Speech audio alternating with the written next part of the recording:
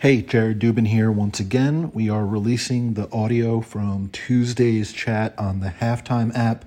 I was joined by Seth Partnow from The Athletic and StatsBomb, as well as Kirk Henderson from Mavs Moneyball. We talked about a whole bunch of different things. And before Seth and Kirk showed up, took some listener questions at the beginning, talking mostly about the Miami Heat. I talked a little bit about OG Anunoby and the Raptors at the beginning as well. So pretty good conversation, runs about an hour long. Enjoy.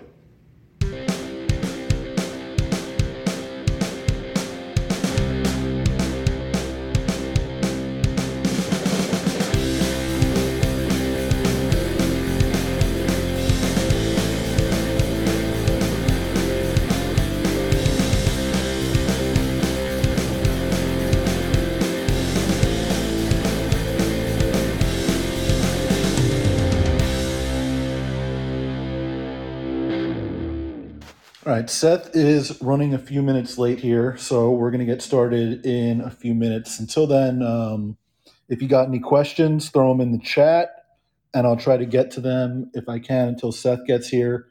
But first, I want to talk about OG Anunoby because what he did against the Knicks last night was just rude.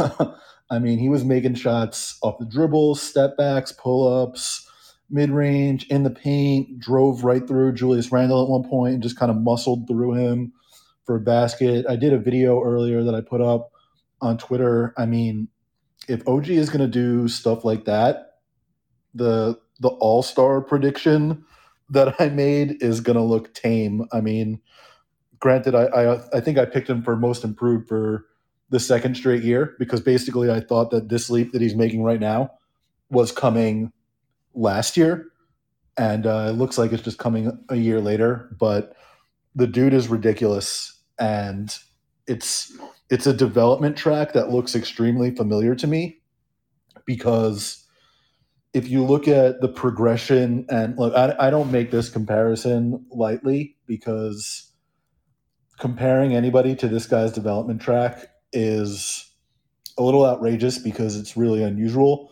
Look at the development track from Kawhi Leonard, from what he was doing in his first few seasons, and then what he did in his fourth and fifth seasons, and that's really when he made like back-to-back leaps from really good role player to star, and then all of a sudden to outright superstar, where he's been for like 5 years or so now. OG is making that fifth season leap right now. We're gonna get Zach California here. He just requested to speak. I don't know how to answer that. There we go. Yo, what's up? Can you hear Yeah, me? I can hear you. Sweet. I just wanted to throw out a hot take that I had that I think is actually going to come true this season. I put it in the chat, but I think that Jimmy Butler is going to end up top 5 in the MVP voting this year. What do you think about that? Whew. Rumpled foreskin. We'll get to you in a second. What a name. I love it. Jimmy, like, so I love Jimmy, and I love him, I think, a lot more than a lot of people. My only thing is, like, you look at him the last few years, he doesn't play a lot, you know? Mhm. Like, you got to Mhm. play 70-plus games, probably, to get in the MVP mix. He played 52 last year out of 72. Like, if he plays 60 games, can he be the MVP? I don't know. Yeah, Like, probably not. probably not. You know, he's making his threes early this year. Granted, he's not taking very many of them. Mhm. Like, he's without question to me, like an MVP caliber player. It's Mhm. just a matter of him being on the floor for enough games and minutes to Mhm. be in the MVP mix. And I don't know how likely that is. So Mhm. I'm with you in terms of his impact and how good he is, but I think that they're a team that clearly has bigger things in mind than regular season success. And Yeah. given the way they're playing early in the season, they might not need to chase regular season success, and they might be more willing to, have him sit out or have him, play 29 minutes on the second end of a back-to-back or whatever it is. So I like the boldness of the take, and I agree on how good Jimmy is, but I'm not sure I agree that he will be a top 5 MVP guy this year. Mhm. Yeah, that's fair. I mean, yeah, it's a hot take for a reason. I just think I think a big thing is that, I mean, the Heat kind of took a step back last year, but I mean, as they're playing through the first 6 or 7 games, they've looked really good. Jimmy's putting up like 25 a game on efficient shooting splits. Um, and Jimmy's a big thing with Jimmy is like he's made his impact known, but the big thing was kind of always his stats were fine, but they weren't MVP caliber stats when looking Mhm. at him. But I think that can really change this year. And I mean, looking at his stats right now, they look really good. You brought up the good point of him playing enough. And if he does, I guess that because that's a good point. I guess you never know. But if he does, I think he could have a legitimate shot at it. But yeah, it's a hot take for a reason. But I think Yeah, it can happen. I'm with you. If he plays 70 games, like I think he'll be in the mix. I just think it's not that likely that he gets to like a 70 game mark or something like that. We're Yeah. going to again Rumple Foreskin here is Yeah, thanks. Just when it comes to Jimmy Butler, I mean, I really disagree because to me, Jimmy's more of he's a star, but he's not a superstar, you know? Um, so I don't think he'll have the consistency throughout the season to put up MVP numbers. I think the Heat team will slowly fall apart because I don't know. I personally don't like some of the pieces like Harrow, Robinson. I don't like them.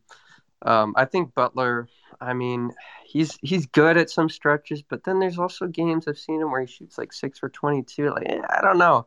I just don't trust him to be that consistent to be that guy. I don't like I said. I don't think I think superstars are those guys like Giannis who are just like consistently amazing. Like it's very rare for them to get below like 26 points. Sometimes it feels like. But Jimmy, like I don't know. To me, he's a star, and he's not. And just generally, I think I don't know. Some people seem to think he's like a little more than what he is. I mean, he's never been able to carry them like Giannis has been able to carry, or LeBron's been able to carry, or Curry's been able to carry. I just think he's a step below all those guys. yeah. I mean, I think that makes sense. He hasn't had the consistency and especially again in terms of just being on the court, you have to be out there every night to Yeah. be a Giannis or a LeBron or a Steph And or also, one of those yeah, he guys. carried him to a Mickey Mouse final. I'm not going to count that. Yeah, I mean, look, MVP is a regular season award anyway, so it doesn't Yeah. particularly matter what you do in the postseason. My Yeah. thing with Jimmy is like he's not necessarily as consistent as the guys that you're bringing up. I think that's true. Mm-hmm. He also is a guy that is perfectly willing to say like, I'll take 5 shots tonight and dominate the game in different ways, and that's not necessarily something that gets you MVP votes, but it Yeah. is something that helps your team win a lot, and we've seen Yeah, him I do wouldn't that. hate having him on my team, but I would realize that I'd need some more star power than just him to, go Yeah, all I the mean, way. I think that's why they went and got Kyle Lowry. Is a big Mm-hmm. reason. They need another guy who can be a consistent scorer, consistent distributor, and they have Bam, who's another guy who's going to be a consistent, all around type of play. Like they're honestly, the three of them are like very similar players at point guard, wing, and big. Yeah, yeah, they're Where all great team players, and yeah, I do wonder like maybe you can create a team because it seems like you need a superstar to win a championship. But it is interesting. Like, will there be a team that has so many just such good depth with role players that they'll like be able to usurp a superstar team? I don't know if that's possible or not, but it'd be interesting to see. Like, if the Celtics got like a really good big man, like a really solid center alongside Jason Tatum and Jalen Brown, assuming Tatum calms down on his shooting. I think that like maybe the Celtics would have a shot, maybe at like possibly like upsetting the Nets, but like so far, I don't think I see a team deep enough to like take on like the Lakers once they get rolling or the Nets, full power. yeah. I mean, the Bucks you got to throw in there with them too. And yeah, yeah, the Yeah, Bucks, my yeah. thing with Miami is I actually don't love their depth. Like it's once you get beyond the 5 starters and Hero and like maybe if you squint one of Dwayne Dedman or Markieff Morris, like it's Mhm. just not a very deep team. If they get injuries anywhere among those top 6 guys, all of a sudden it's a much different team, and Yeah. you can get away with playing 6, 7 guys in the playoffs once you get beyond the first round or two. You can't do it for the entire regular season. Maybe somebody like Max Struess or Gabe Vincent or like they still got KZ Pala. Maybe one of those guys, steps up, and maybe they can get Oladipo back at some Oh point. yeah, I'd love to see Oladipo return to his normal self. I mean, I Yeah, loved him back on Indiana in his prime, but yeah, ever since that injury, hasn't really been the same. it's tough to count on him being the guy he was before at any point, just because we haven't seen it since then. With Yeah. Boston, I mean, I'm a big Robert Williams guy just in terms of the versatility of what he's able to do. He's Hmm. obviously great at protecting the rim. He's a really good passer for a big man. He's not necessarily a guy that you can count on to anchor your entire defense at this point yet, even though Yeah. he does have those skills. To me, I think what they need more is a guy who's going to like get the offense organized. Marcus Smart, not necessarily a point guard. Dennis Schroeder is not like he's not a prototype point guard. He's a good player. He's more of a scoring point guard off the bench Yeah, to me. exactly. He's a speedy guy he's more of like a gadget, not as supposed to be like a full time, lead, like commanding the offense. Yeah, and like they've had obviously different point guards the last few years. They had Isaiah Thomas, and then they had Kyrie, and then they had Kemba. Those guys are not like they're mostly guys that are going to look for their own offense first and Yeah. foremost. And at first, that meant that Tatum and Brown were sort of taking on secondary, tertiary scorer roles. They've obviously progressed well beyond that at this point, and that made Kemba an awkward fit the last couple of years because all of a sudden he didn't have the ball in his hands either. So it's like you need a point guard who can both organize the offense but play off the ball also. And that's just like a very specific fit. I'm not even really sure who you would go about getting for that kind of I role. know, I mean, yeah, like it's weird. It's just like everybody Lowry who is like goes the there best just, guy for that yeah, it kind of just role. turns into crap. Like Kemba and I mean, Kyrie wasn't crap, but yeah, they both just fit so awkwardly. It's so weird because the Celtics. I mean, it's like they're one piece away, but like, yeah, like you said, like what is that other piece to get them there? I was thinking like maybe like a dominant, like kind of big man more, like would maybe like I would not mean to trash Robert Williams, but I don't No, know. Robert Williams is not a guy that you're like running your offense through. So I know what you mean. Yeah. Like, yeah. It's Let's weird. go back to Zach California here real quick. If I can figure out how to switch from one to the other. There we go. Sweet. Can you hear me? Yeah, I can hear you. Awesome. Real fast, I wanted to say that I think the piece that I was really kind of rooting for was Lonzo Ball to get to the Celtics last offseason. I think that the biggest thing that the Celtics needed was like a primary, like facilitating point guard. I really did. And a big man, but I also really was hoping for a point guard, even like a Rondo. But I think Lonzo would have fit perfectly with Boston. I think if he could have gone there, I honestly see them as title contenders. So I really like Lonzo. I don't know that he's necessarily the kind of player you're describing, though. He's not like a guy who you set up the offense through. Like a lot of the success he had last year in New Orleans was playing off the ball and being sort of a keep the line moving kind of guy. He's obviously really good in transition, but he's not necessarily someone you like put at the top of the floor and run like 50 pick and rolls a game and have him sort of run your offense. It's not really what you're doing with Lonzo. He has been a good shooter, and that enables him to sort of play in that off ball role we're describing. Like it's really hard to find a good fit when you have two ball dominant wing players like that. Like Kyle Lowry might have been the best fit, but I don't know how they were going to go about getting him. I don't know how they were going to go about getting Lonzo either. Granted, you could do what the Heat did, and it's a sign and trade type of situation, but Yeah. I don't know, who was forcing their way to Boston or how they were getting somebody like that. All right, we got Seth here now, so we're going to move on to that. Seth, how are you? And if anybody has questions for Seth, by the way, put them in the chat. We'll try to get to those as well. Seth, what's up, man? I think your volume is not working here. So little bit of technical difficulties, obviously. Seth has a book coming out, by the way, The Mid-Range Theory. You can buy it wherever you buy your books. I did not get a free copy because I wanted to buy it and put some money in his pocket. And I believe that's coming out a little bit less than 2 weeks. And so it's about essentially, the analytics movement in the NBA, what is and isn't analytics. I'm excited to read it. I've seen portions of it because I saw before it was published, it gave some thoughts on a couple chapters or two here and there. And if you're at all interested, not just in analytics in basketball, but anything in basketball, I think it's going to be a great book for people that just want to learn more about the game from somebody that spent a few years in a front office and around a team. Seth is here once again.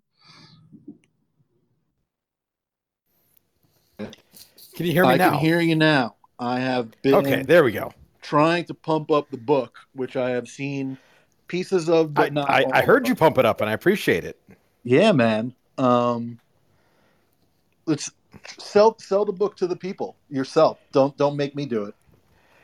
So I think that there is a lot of misconceptions about what analytics is because too often it gets described and defined by the people who know the least about it. And so I'm sort of taking an attempt to demystify it a little bit and show the ways in which it's just basketball. It's basketball through another lens, but you're asking and answering the same questions and from a very similar knowledge base. So it's not fancy equations and abstruse models. It's basketball questions being answered with basketball data. And so kind of going through a lot of different topics in the modern NBA, looking at kind of how we got here, what's actually happening. I think a lot of some of the critiques of the modern game sometimes fall flat to me because they frankly misdescribe what's actually happening. Now, that doesn't mean that people aren't reacting negatively to something, but if the thing that they say they don't like is something that isn't actually happening,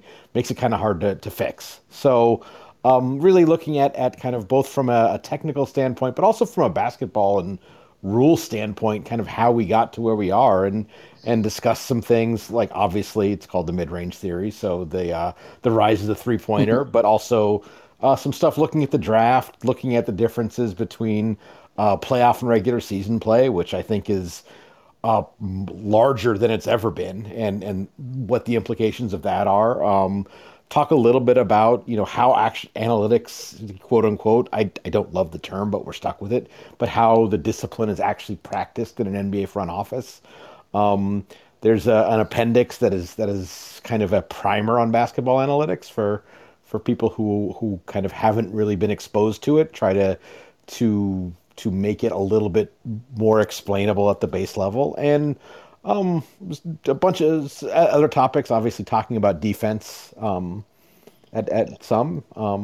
You what else did you read from it? I feel like I've been talking so much about it that I've almost forgotten what's actually in it.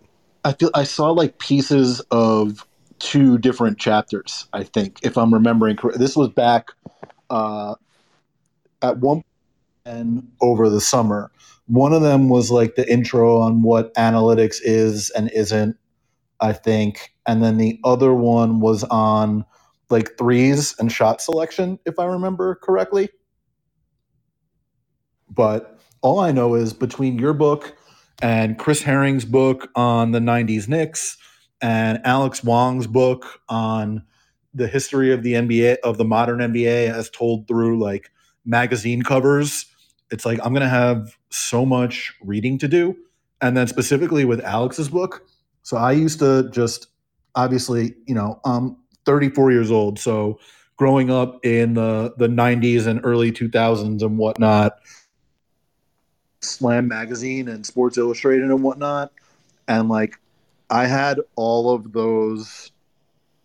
And by the way, Justin just dropped the link to Seth's book in the chat for anybody interested in getting their hands on it. But I had all of those Slam magazines like in my room, and then I left for college, and I left them in my room, and my mom threw them all out.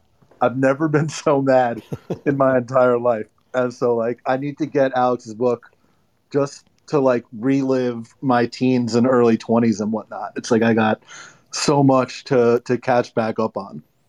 That reminds me that I never forgave my grandmother for 40 years earlier, or however long earlier, throwing away my dad's baseball cards, which included like a Ted Williams rookie card and stuff like that. But that's, so that's too much family drama, isn't it?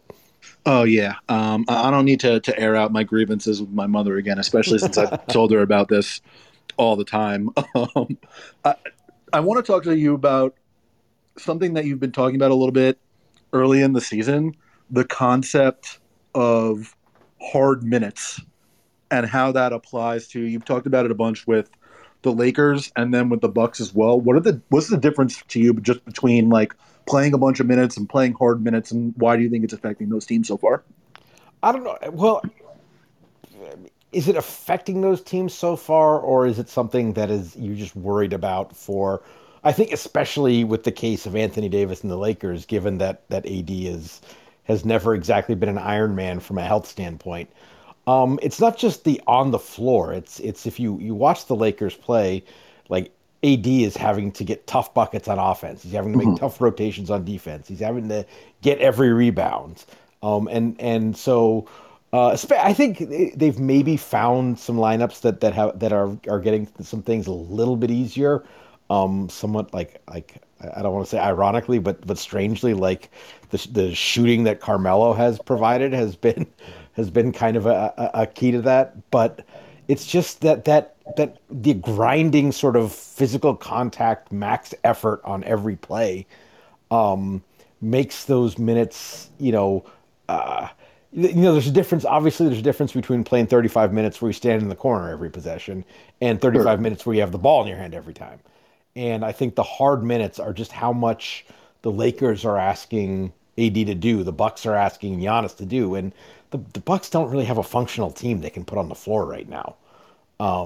And it just you if I don't know how much of the games over the weekend you saw, but like we're 2 weeks into the season. Giannis looks tired, and it's he's having to bring the ball up, beat a double team, try to score over three people, kick it to the corner to Jordan Wara, who misses a three, and then he has to go chase the rebound. Then he has to guard everybody because Drew Holiday and Brooke Lopez are out, so they're giving up dribble penetration all over the place and have no rim protection unless Giannis is the guy rotating to protect the rim. And so it's just the amount that like these guys have to do to keep their teams, sort of in contact in game is a lot. And now in a playoff setting, like can you dial that up for 6 weeks and have that work? Sure. Are you sort of tempting fate if you're asking a guy to go 6 months straight of doing that starting in October? I think so. This was kind of my worry before the season about Jimmy Butler and Kyle Lowry in Miami, and so it is I guess somewhat ironic and surprising that it's two of the other teams in the Lakers and Bucks and Katie and Brooklyn as well. I think where it actually has been more of an issue so far this season. Yeah, we were talking about that with the Heat a little bit earlier before you jumped on. But the thing with the Bucks is like if you build your offense around Giannis and Chris and Drew are both out, and then you build your defense around Giannis and Brooke and Drew are both out, it's Giannis on both ends of the floor, and that's basically it. It's like you can't ask the guy to do that much for that long. It's probably more likely to affect them later in the season than it is now. If something happens with Giannis down the line, like those guys, once they get healthier, it'll be easier for them to operate on both ends of the floor. And you can make the argument that getting guys like Wara and Grayson Allen and whoever else and Thanasis more minutes early in the season will make Budenholzer more confident in them later in the year. And you got to figure they'll get Dante DiVincenzo back at some point too. But it's asking a lot of a guy who just did a lot, obviously, throughout the last couple of seasons and playoffs, and it's another shorter offseason than usual too. Yeah. So they play deep into July and then come back in like early September for training camp, and now obviously you're into the season, and all of a sudden the pillars that are supposed to be helping Giannis on both ends of the floor, all of those guys are out, and it's like he's playing with the guys who are supposed to be the eighth, ninth, 10th men in the rotation, but he's doing that for like every minute that he's on the floor. And it's just really difficult to do. Yeah, I haven't looked at it after the Utah game, but after the San Antonio game, it's like of the guys who had minutes on their team, like everybody but Giannis and Chris had a usage that was like 17 or lower. And with with the exception of like the cameo that like Semi Ojeleye had or something like that, where he chucked up and missed a bunch of threes in like his first couple appearances of the season. But uh, you know, it's I don't want to say it's by design because they actually I think they did in choosing to not re-sign PJ Tucker, but then going out and getting Grayson Allen and bringing in Rodney Hood and a few other things. It did seem like they had more like they had the chance of having a deeper team than they had for the regular season at least last year. But obviously, they've been down. They've been down DiVincenzo all season. They've been down Lopez and Holiday most of the season. Bobby Portis has barely played. Chris Middleton is in health and safety now. So that's like you're talking about of their, maybe seven guys that they were going to count on for like a playoff rotation. They've got maybe two of them available. Yeah, and I think Middleton just entered the COVID protocols. Yep. So now they're without four of their five not presumptive because DiVincenzo was out to start the year, but four of the five guys that they want to have in their starting lineup are just out, and it's really difficult to operate. And then Hood has been out for a lot of the season too. He just might be done.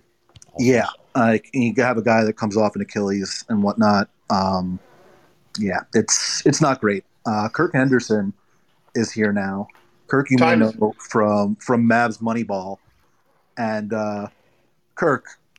I have a question I want to ask Kirk first. Yeah, go ahead. Kirk, how do time zones work? Because I thought this was an hour from now. Well, that too. Well, also, do you know who Bruce Springsteen is? Oh man. No, I just like what do you think of the Mavs' offensive scheme so far this year? Oh God. So here's the thing. I've been seeing like you two both know me. I rely on you guys to tell me when data related takes, and I've seen some things lately floating around that like in the Nuggets game, the Mavericks, based off of like the kind of shots they were taking, just some really odd stuff about the Mavericks have just been horrendously unlucky. And I can buy that to a point, but I felt that through aspects of the first, there's been 6 games. 5 of the first 6 games had really just either awful offense or offense that was too complex, too much stuff going on.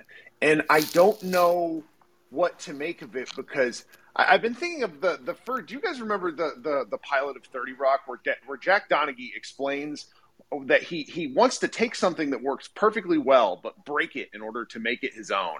I feel like that's what Jason Kidd has done with the Mavericks offense. I can't say that I've ever heard Jason Kidd compared to Jack Donaghy, but I love it.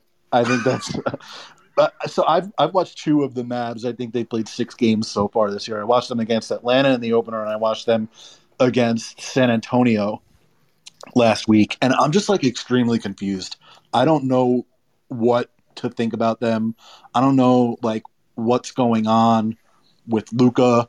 Like I'm really confused. You obviously watch them every game. Do you have like an overarching take of like not necessarily like what are they trying to accomplish in your mind? Because I can't really necessarily tell what their goals are on offense or defense. So when Porzingis was playing with the team, and this is going to be a real surprise. Like, cannot believe this. Kristaps Porzingis has only played in 3 of the available 6 games to date. So when he was in the game, they made a fairly concerted effort to involve him. at the detriment of the offense. Zach Lowe pointed out one play in particular where he's just kind of standing at the elbow for no reason. So in those early games, there was a lot of like his turn, your turn, that sort of thing in the offense, which just resulted in them playing terribly.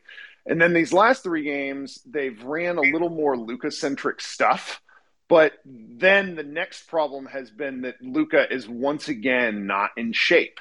And that, of course, just sets, like, you say that out loud and you get yelled at by everyone under the sun. But, like, I have eyes. I saw him, like, in need of an oxygen machine at halftime in Denver. And I know it's the altitude, but sorry, folks, professional athlete. Expect him to be able to play more than, 16 minutes without looking like he's dying.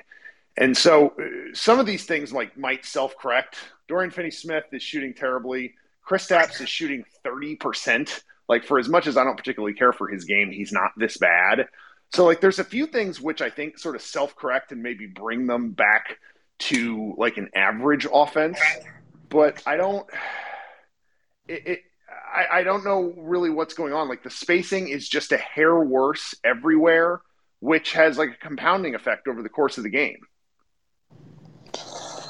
I agree with that. There was that one clip where it was like, I can't remember who put it on Twitter, but there was like 3 guys in the paint and Luka sort of dribbling at the top of the key, and then Kristaps drifted into the paint too, and it was like, what are you supposed to do with that? Seth, I heard you speak up. It's something Kirk said earlier about like the notion that they've been like quote unquote unlucky on offense. For the most part, I think that people kind of from the metrics background don't always apply luck as much on the offensive end.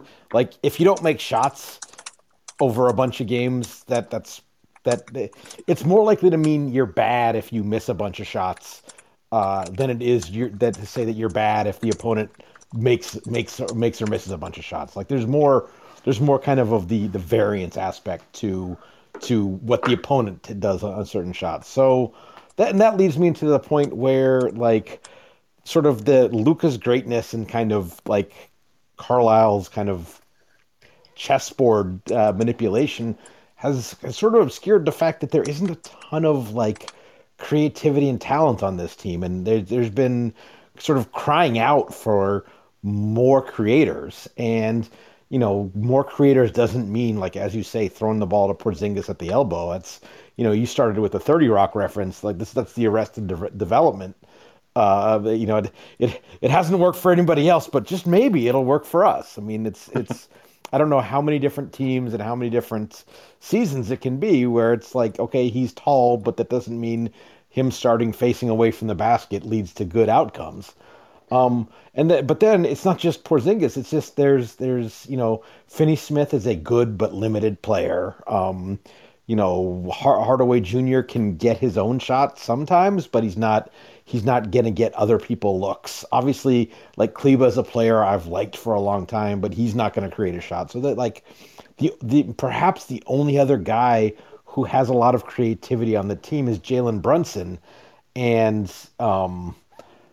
he's fine. But if he's like your sort of your main secondary creator, what does that say about the level of creativity you have on your team with the ball to get to guys who you're hoping can then finish? I mean, it seems like you're probably not putting guys in the best positions to finish if that's what you're working with.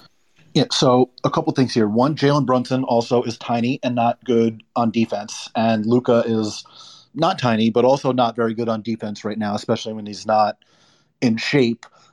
Another thing, like, I think they wanted to address that lack of a secondary creator. That was what was with, the Kyle Lowry rumors before the offseason started. But obviously Lowry had a deal with the Heat 7 seconds into free agency, which was obviously not agreed on beforehand. So it's not like they don't know that they need something in that area, but barring being able to get that guy, I think going in on, like, we have our big wing creator and we're just going to surround him with shooters. Like, we know that's a formula that works. We've seen it work with Luka, and we've seen it work with LeBron, who's obviously a similarly sized and similarly dominant big wing creator.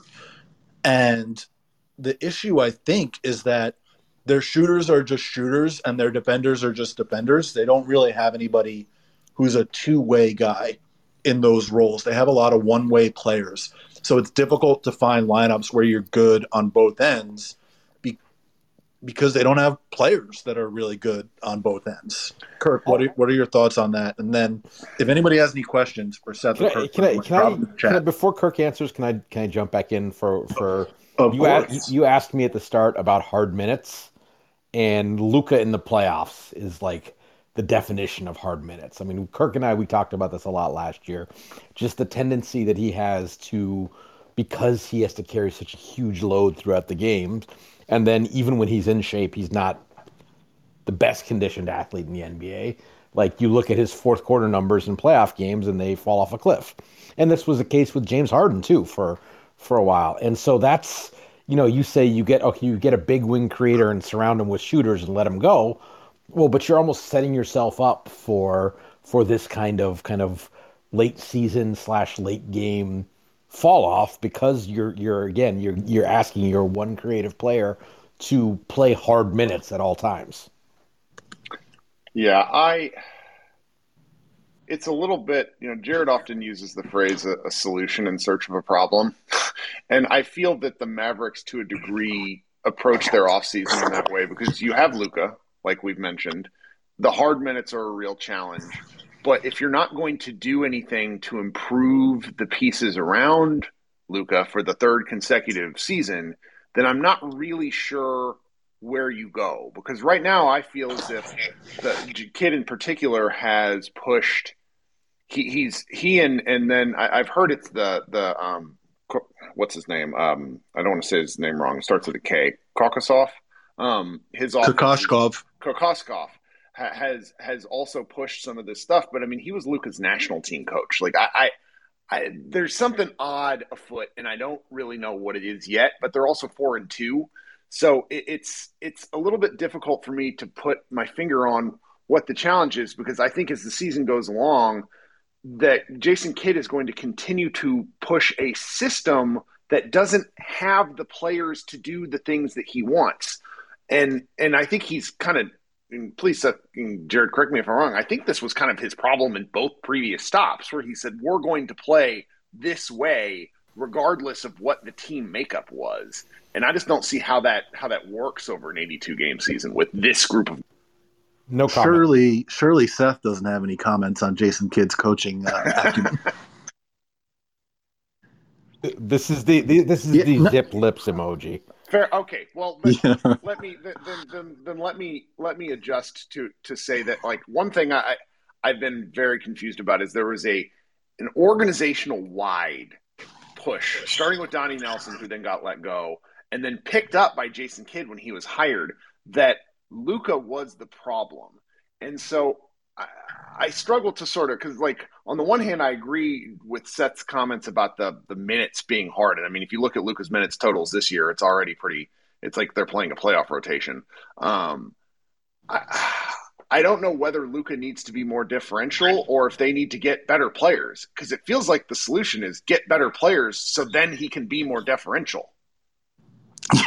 Yeah. I mean, look, I think that, you mentioned already they're 4-2. Like, there's only so many problems that you can have with your team when you have a player as good as Luka. He's going to paper over a lot of issues. Like, he's essentially going to be an offense unto himself, a guy who can, anchor a top 5, top 10 offense. If you put, you, me, and 2 shooters around him, he'll be able to manufacture offense, and I can't move, so he'll still be able to do it. It's like there's only so many, there's only so bad they can be, I guess I want to say. But the elephant in the room here, and we'll let Seth get out of here in a couple seconds, but the elephant in the room is just Kristaps has not been as good as they thought he would be when they traded for him. And some of that has been health, and some of that has been him agitating for a different role. Like, I don't know if you think like Kidd's the guy to get that out of him. Like Seth, what's your thoughts on Kristaps before you go? Thought the trade at the time was, I think, a decent gamble to make, especially considering you kind of came out with Tim Hardaway Jr. also. But like you said, just I think as much for health as for anything else. I think we saw sort of end of the first season, especially kind of in the bubble before he hurt himself again. I think you kind of started to see what you would like to see from that, and his play really on both ends of the court has not lived up to the kind of the jump shooting rim protecting foil that was really what you wanted for Luka, and it's just at a certain point you just got to say, okay, well, we made a good bet and it went against us, or made a bad bet and it went against us, but at this point the bet has gone against them. Right, like the whole thing about him being a unicorn or whatever was that he was going to be a stretch five that was also like an elite rim protector. And if you're not an elite rim protector anymore, and you also can't really guard in space, which was sort of his weakness as a defender from the beginning, you're not really a unicorn anymore. And then if you're also not really able to be the five because of those defensive weaknesses now, all of a sudden he can't really be the top screener either and needs to be more of a spacer. And that makes the offense really good. Like they've been an absolutely outrageously good offense with Luka and Kristaps on the floor from the moment that he stepped on the floor.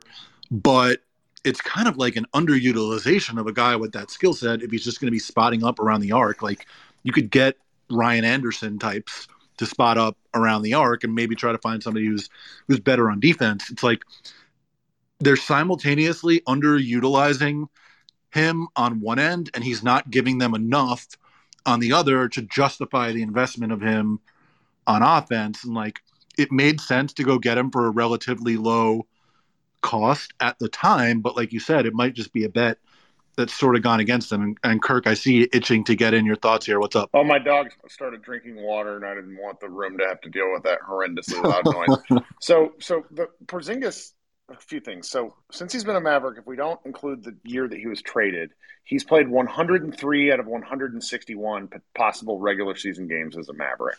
That sucks. 65% is not going to get it done. Now, some of this is I feel bad for him because he really does want to play. That's one Pelicans would take that ratio. I just want to jump in and say Pelicans would take that. But he has horrendous biomechanics. Jared shared with me a story he wrote the day, like the week around the time he was traded. He's like, "Hey, look at this!" And I remember he had 13 lower body injuries, which missed time before he was a Maverick. He's just a man made out of glass. He lands on one leg all the time. He doesn't self-correct. For all the talk about how his body's better, his body's the same.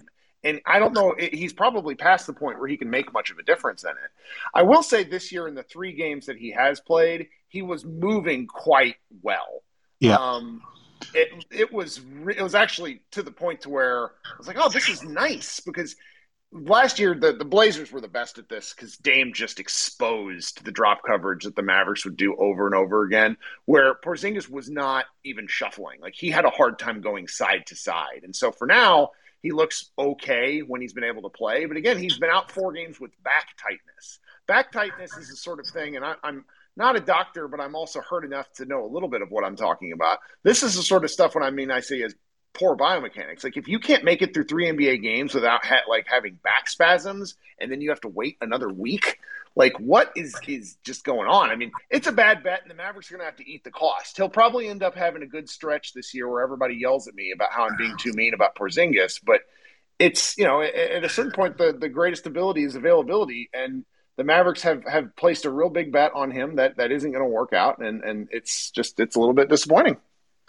Yeah, so that story that you referenced, I wrote about his health during his rookie year and how the Knicks were trying to plan on keeping him healthy. And, during his rookie season, he played the first 65 games in a row or whatever and was like, I'm going to play through every small injury because I want to be the guy that's out there every game. But he kept having these sort of, minor lower body injuries, basically, and they just kept adding up. And for the most part, they were all on the same side of his body. And then he started getting hurt on the other side of his body too. And then obviously he had the torn ACL, and that's things have sort of been sent off from there. And there was something that I wrote last year about Kristaps, where I basically wrote about everything that we're talking about. Whenever he's on the court, they're an elite offense, and he just hasn't lived up to the billing on defense. And one of the things that wound up getting cut from the story was basically I looked at the history of 7-footers who have played like more than 100 games in their career, and the rate of games that they played early in their career and then later in their career. And it's just, most of these guys just don't really last beyond like 6 or 7 years in the league in terms of their ability to stay on the court. And he's getting to that point now. I think this is his 6th year in the league. Obviously he missed 1 year as well, but guys that big are just not made to last all that long in the NBA. So it's just like, it shouldn't be surprising that like 65% of games, that's not that low when you look at the history of guys his size. This is actually his 7th season, but 6th year that he's playing, because he sat out the entire 18-19 season with the ACL injury. But guys that are that big, 7'3", like early in his career, he moved so well for a guy that size. It made no sense. And, I agree with you. In that first game that I watched, he didn't play the game against the Spurs that I watched, but he was looking like much healthier in that game against the Hawks than he did for most of last season. But then all of a sudden, he's got to sit out the next, 3 games. And it's just like, guys that size, I don't know if there's anything you can do about them getting hurt all the time. Yeah, I feel for him. And then there's also the additional component of the Carmeloization of Porzingis, where he wants to be one thing and he's just not that guy. And if he would just do the things that he was good at, like if the Mavericks played him like a 7'3" Klay Thompson, where he would move a little and shoot the ball with very little dribbling, I suspect he'd be one of the most efficient players in the NBA. But instead, they do things like give him these post touches, which he says he needs. And I don't know his point per game right now, but I want to say, or not point per game, points per possession on post ups. But I want to say he was scoring like 0.7 points per possession on post ups in 2022 or 2021. So it's just a real inability to reconcile who he thinks he is versus who he is. And he says all the right things, and he's blaming Coach Carlisle for a fair amount of stuff and whatever gets you up in the morning. But I mean, the real deal is his body is failing him, and he's also not as good as he thinks. I mean, my longstanding contention, had he gone to any other media market where he was just a guy who could do stuff, he would probably have a much more interesting career. But instead, he has these bursts of games. Like it happened in 1920. It was it was right before the bubbles, before the season shut down, where he was February and March. He shot like 75% off post ups for 14 games and was looking like a god. And then the season shut down, and he had a stretch like that in one of his New York seasons. And it's like everybody builds on those short bursts, when what makes a season and really a career is the ability to do it most nights. And he just is not that guy. Yeah, he in every season in New York, every season went the same way. He would start the season off playing like incredible basketball, and then he would get some sort of minor injury in like November or December, and then he would sort of struggle for a little bit, and then he had a season-ending injury. Literally every single season went that exact same way. Great start, minor injury, struggle for a little bit, season-ending injury. Some of them were more minor than others, but that's how every season went. And it seems like that's just like he can only play at his peak when he's fully healthy, and it's just hard to keep a guy that size with that skill set fully healthy. Like, it kind of sucks, because the player that he is when he's at his best is a really good, really impactful player, but it's hard to access that guy, I guess. Ooh, hello, mute button. I know how these things work. Yeah, and I hope he gets on some sort of case, like health case where he's able to play pretty well. I mean, I've been talking, to the site that I run, Mavs Moneyball, where the kind of editorial position I would like for us to take is to not crush him for this, because you know as well as I do, because you covered him, he desperately wants to prove people wrong. Oh And I yeah. think it really works to his detriment at this point because he just can't. And if he physically cannot do something, that is not something I really want to lay on him. But there's really been no recognition from him that he can't do these things. And I understand why, professional athlete, you got to have these mindsets, but it sets expectations up way too high, and really I would like to be pleasantly surprised with him, because he's right now I say he really puts a ceiling on the Mavs this season, because if he's not going to be able to play, they're not really, or if he's only going to be able to play 60% of games, then they're just going to struggle, because despite the balance in the Mavs schedule, like I don't think they have anything like the Lakers where they have to just actually play real teams in March and April. The Mavericks are going to be okay just because of the Luka floor that you mentioned earlier, but it's very odd, because I had sort of talked myself into all the season, and even in spite of all the Jason Kidd stuff, and then we're like 7 games in, and right now I'm just like, ugh, I don't really, because they're going to play they play the Heat here in about an hour and a half. And I think it's going to be like the small ball lineup of everybody's dreams, but it's going to be between two teams that are like going to grind out points, and it's NBA like we just have so much basketball that I'm sure within 30 games I might feel wildly different. And they are still 4-2. Like, right. If you got what am Luka, I whining about? Like I said, it's going to cover a lot of stuff because he's just that good. I'm curious though, what's the move that you would make for them? Like, is it that secondary ball handler? Is it getting more of the wing and other off guard guys that are two-way guys instead of one-way guys? Like, obviously, ideally, you can do both of those things, but which of those do you think is more important?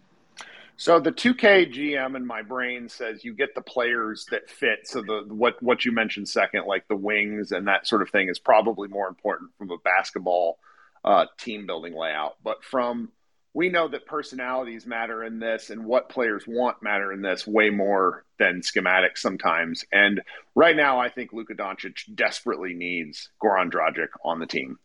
He has been the Mavericks do not have an emotional leader at the moment. And if there's one thing we can say about Goran, is that he is emotional. It is an added benefit that they are countrymen who have a long-standing relationship. But I'm of the opinion right now that Luka is kind of on the nice edge of his professional career, where he's shown that he can show up out of shape and still drop 30. And he needs someone to tell him to cut the shit, to get in shape, to stop barking at refs, to play on defense, to pay attention. And I don't think there's anyone on the Mavericks coaching staff that can tell him that. Because even with Jason Kidd, even with Jared Dudley, even with Christy, what's her name? Tolliver. They have some real, interesting coaches that can reach him. But I think he needs someone that can really tell him to cut the crap. The moving on and placing him in charge of the team in 2018-19 was, in retrospect, a mistake, because he is clearly not shown that he's the guy. He's not mature enough for it. I don't know any other way to say it, because I think that will really Luka. You only go as far as Luka can take you, and if he's only going to show up ready to play every third game, which is kind of the case, then they're just not going to be able to hit where they can go.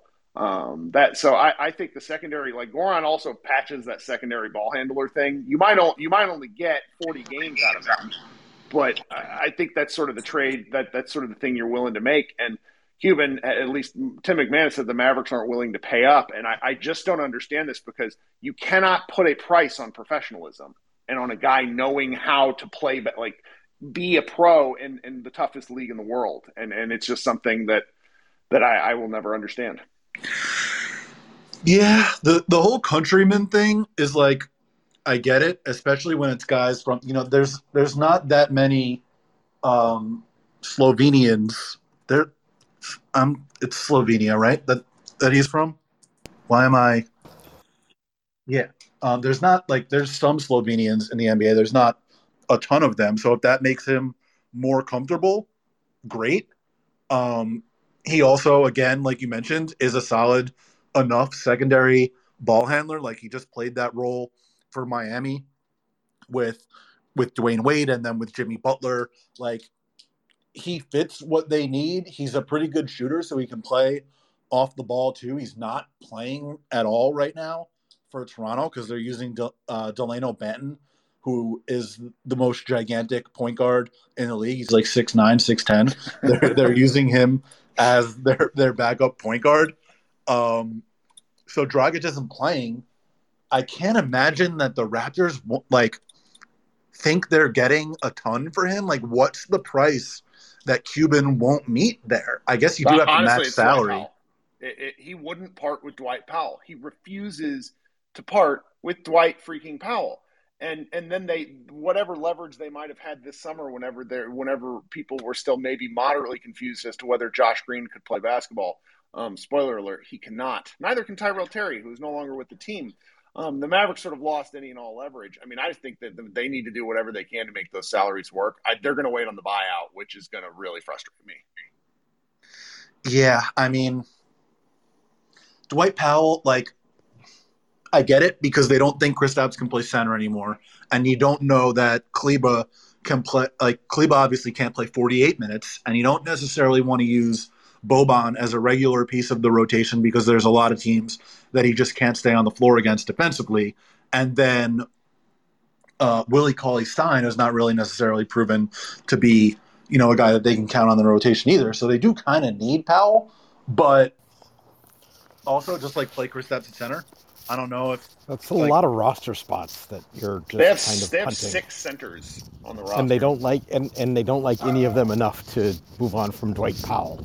Like, yeah, it's like the Nets have 7 centers too, but at least they're sort of rotating through those guys to try to find something that works. And like, granted, I don't think any of their 2 big lineups are going to work at all, and their best center is clearly Bruce Brown anyway. Mm-hmm. Where do you go to college? The best school in the country, but it's also like that's like legit true though. He is their best center. I know LaMarcus is shooting well to start the season, but they're pretty clearly at their best when they're doing that Harden Brown pick and roll with KD and Joe Harris and another shooter out there. The issue is they don't have another shooter right now either, so they're going to have to figure some things out. But enough about the Nets. We were talking Mavs for a while. Seth, you can find at The Athletic and at StatsBomb. Buy his book, The Midrange Theory. The link is in the chat earlier. Kirk, you can find at Mavs Moneyball and Arguing with People on Twitter. And thanks for coming on, guys. Super appreciate it. Thanks to everybody for dropping by. Thanks for the questions and for helping me kill time earlier on before these 2 guys showed up when they said they would, because Kirk doesn't know about time zones, and Seth was, getting more people to buy his book, hopefully. I was picking my daughter up from school. Like, thank you we're going very to talk much. right up until the game. That'll be great.